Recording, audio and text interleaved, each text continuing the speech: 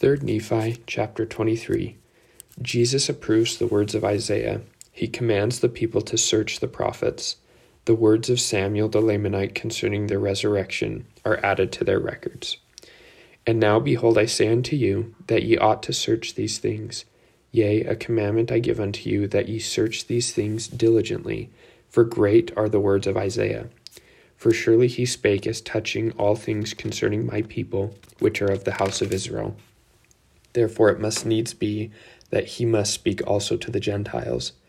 And all things that he spake have been and shall be, even according to the words which he spake. Therefore give heed to my words, write the things which I have told you, and according to the time and the will of the Father they shall go forth unto the Gentiles. And whosoever will hearken unto my words and repenteth and is baptized, the same shall be saved. Search the prophets, for many there be that testify of these things.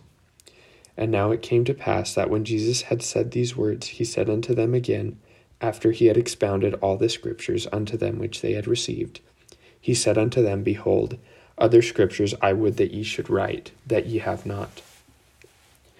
And it came to pass that he said unto Nephi, Bring forth the record which ye have kept.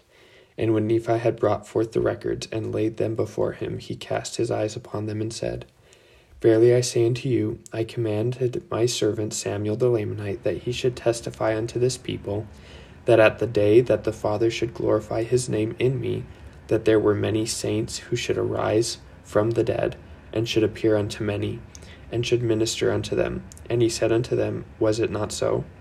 And his disciples answered him and said, Yea, Lord, Samuel did prophesy according to thy words, and they were all fulfilled.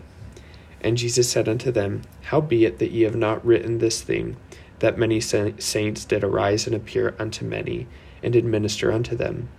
And it came to pass that Nephi remembered that this thing had not been written. And it came to pass that Jesus commanded that it should be written. Therefore it was written according to as he had commanded.